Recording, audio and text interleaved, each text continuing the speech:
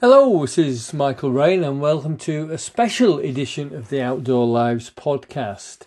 Today, this is me talking. And the reason I'm talking today is people have been asking me about the forthcoming book, The Mountain Leader, A Practical Manual. The book is due, it's been printed now as I speak. This is the last day of March. It'll be at the distributors on the 14th of April. And I'll be posting them out the week after that to those people who've pre-ordered. But I've already been asked, why did you write the book? How long did it take to write the book? Who is the book aimed at? If you can't wait for the book to come out, it is actually on Patreon right now as an audiobook. I've been releasing a chapter a month in audio form. The chapter 4 will go live tomorrow at I think 7 a.m. it is. It's an hour and 20. It's the environment chapter, and that's there if audio is what suits you. So that's an option. To do that though, you'd have to join my Patreon channel, and I hope that's something you might think about doing. Okay, so why did I write the book? Well, it was a bit of a process, really. It didn't start straight away as the book it's ended up. I've spent quite a few years working on mountain leader training, assessment courses, and all the others, mountaineering instructor and the SPA, now the RTI.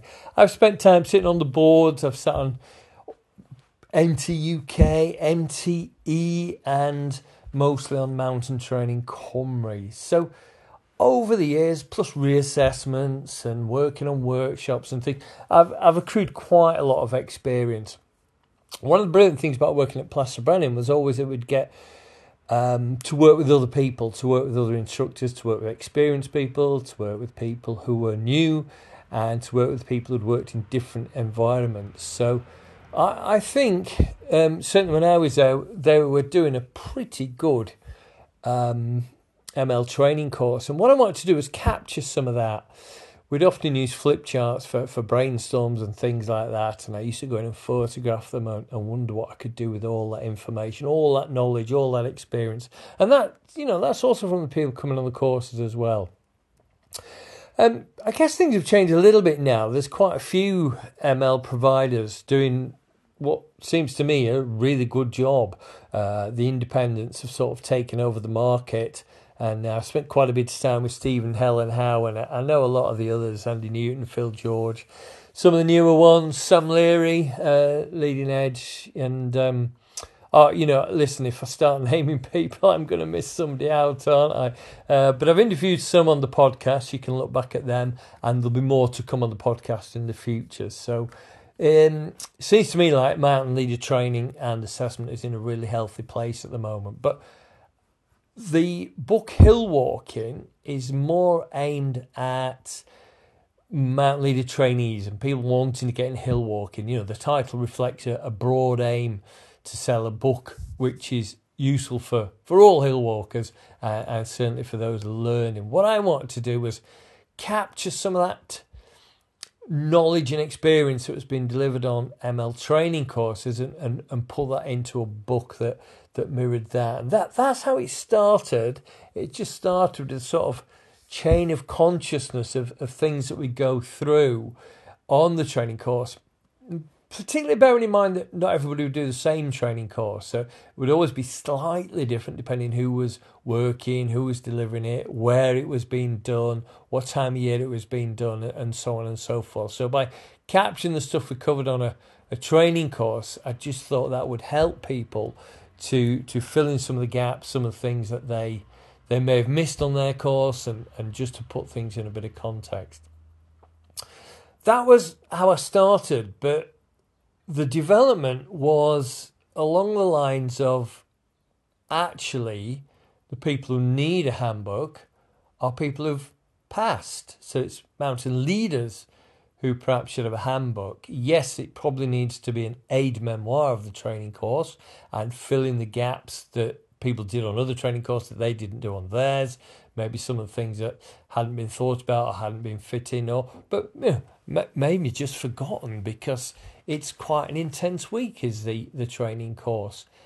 And that led into the thought that when you are training to be a mountain leader, there's a real focus on navigation and rope work, the sort of newer, harder skills that people need to learn, need to practice, need to develop.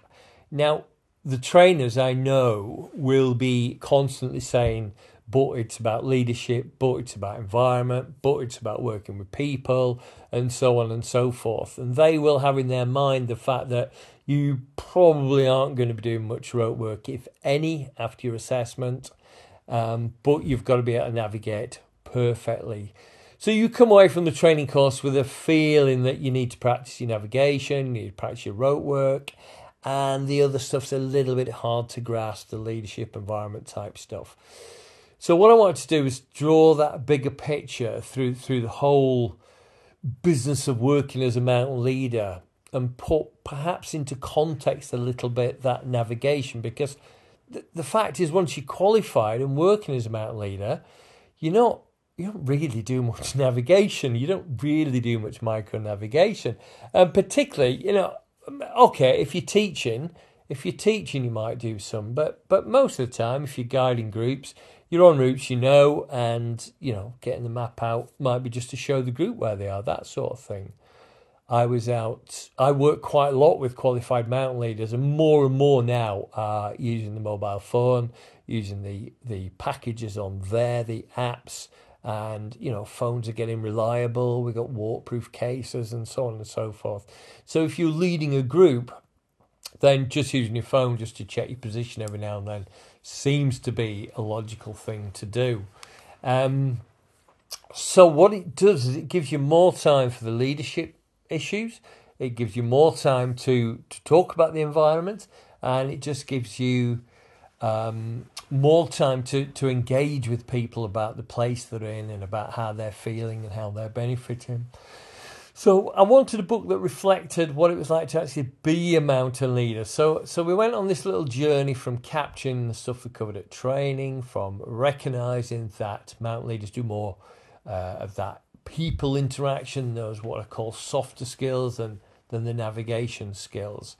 And I also wanted to pull in lots of top tips from practicing mountain leaders as well. So, hey, it's taken a while. I was hoping to have had the book out maybe a year ago, if I'm honest. I was looking at spring 2022, but there were various issues, not least COVID. People were producing books like mad in COVID, and Franco was pretty busy. The publisher, Pez de Press, was pretty busy pushing out the quick wins that he could.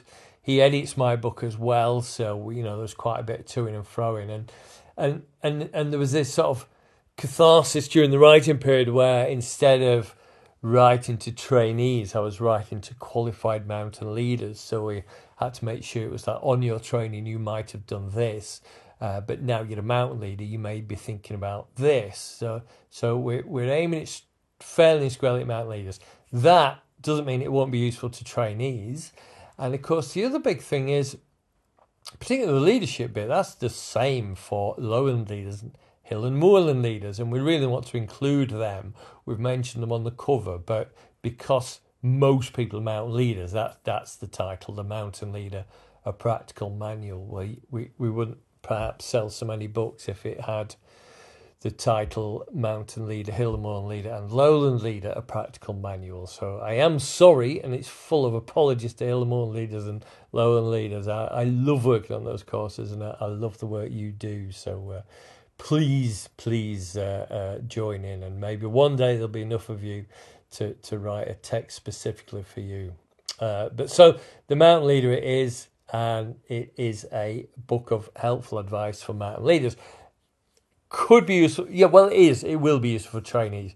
And I think it'll be useful for trainers too, because trainers will be able to point out the fact that we're working hard on this particular aspect, navigation, rope work. But yeah, when you look at the mountain leader qualification as a whole, a big chunk is about leadership, and a big chunk is about the place that you're in, and sharing the thoughts about that place. So that's what we've tried to do. I have put some notes in for trainers and notes in for assessors, and they're aimed as much at mountain leaders becoming trainers and assessors, and the sort of things they might think about if they are working in those situations. So hopefully they'll be useful, and hopefully trainers and assessors will like the book as well. One of the really nice things I'm really pleased with is I put an appeal out for top tips from mountain leaders.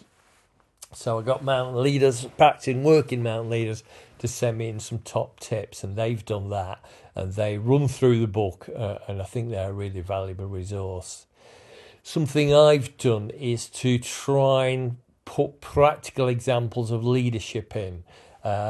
It's quite easy to get bogged down in the theoretical models of leadership, and it's quite a difficult conversation to have. So we need to take the characteristics of leadership and turn them into leadership behaviours. So we've got something like 21 leadership behaviours running through the book that will hopefully help people just do some of the right things. So I'm looking forward to seeing how that gets received. During the writing of the book, there's always a fear that the syllabus would change, and at the outset what I really wanted to do was for the book to mirror the syllabus. I wanted it to go in the same order as the syllabus, because hill walking doesn't do that. It didn't prove possible, and it was the editor who pointed this out in no uncertain terms, that you were ending up with having bits in different places that should be together. So it underwent a major tidy up at some point, whereby I pulled all those things into where they should be. That was exacerbated by the fact the syllabus changed. It went from, I think it was 7 sections to 10 sections, and they changed the order.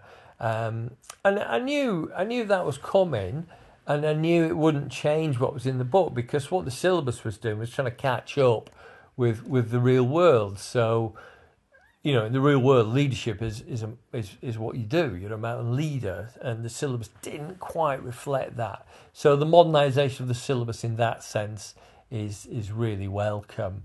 And the environmental bit in the mountain leader qualification is now the same in the other two. So they've standardised that across Lone Leader, Hill, Moorland Leader.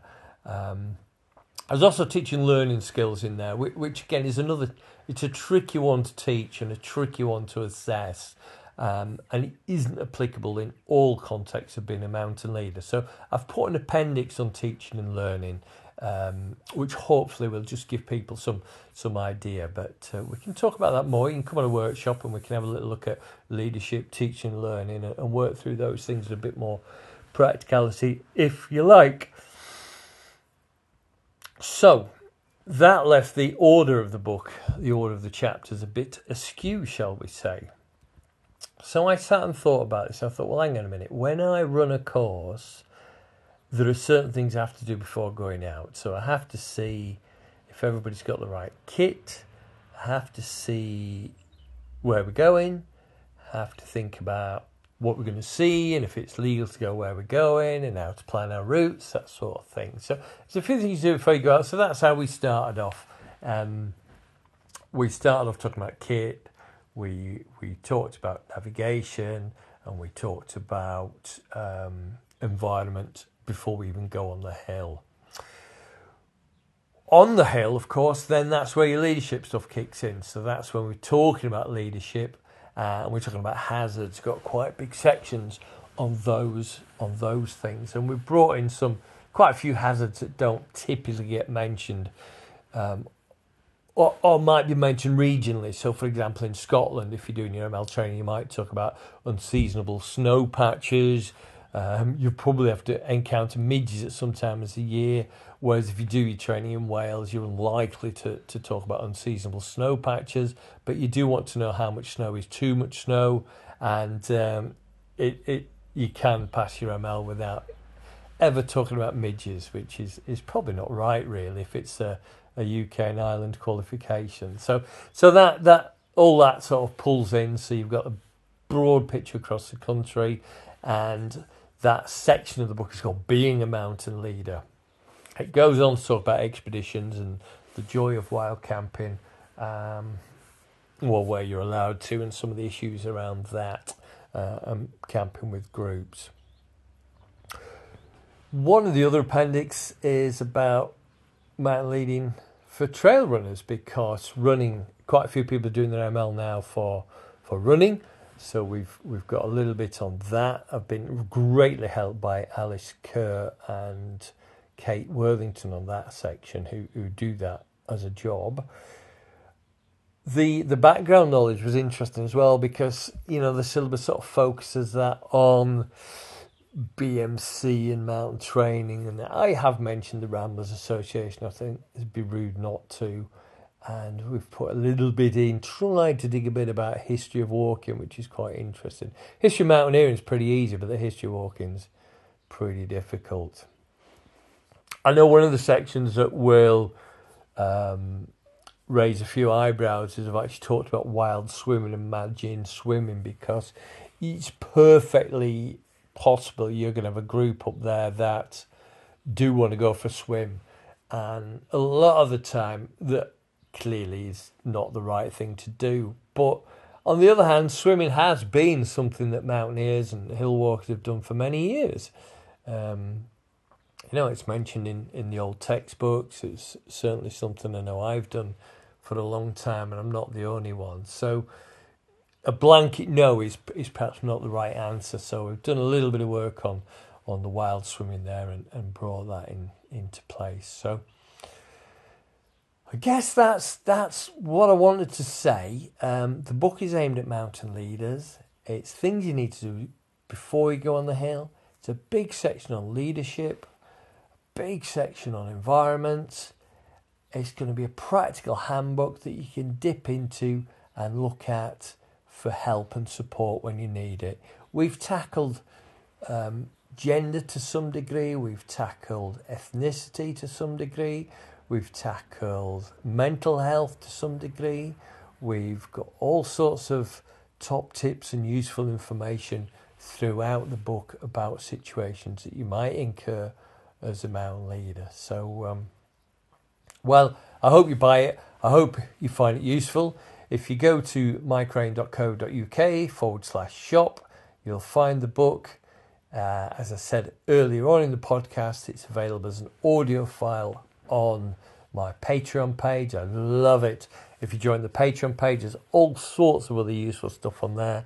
E-learning and nature notes and bonus blogs and bonus podcasts and things like that. So do have a look at the Patreon page.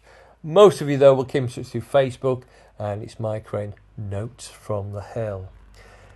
Thanks for listening. I look forward to your responses when you get your hands on a copy of The Mountain Leader, A Practical Manual.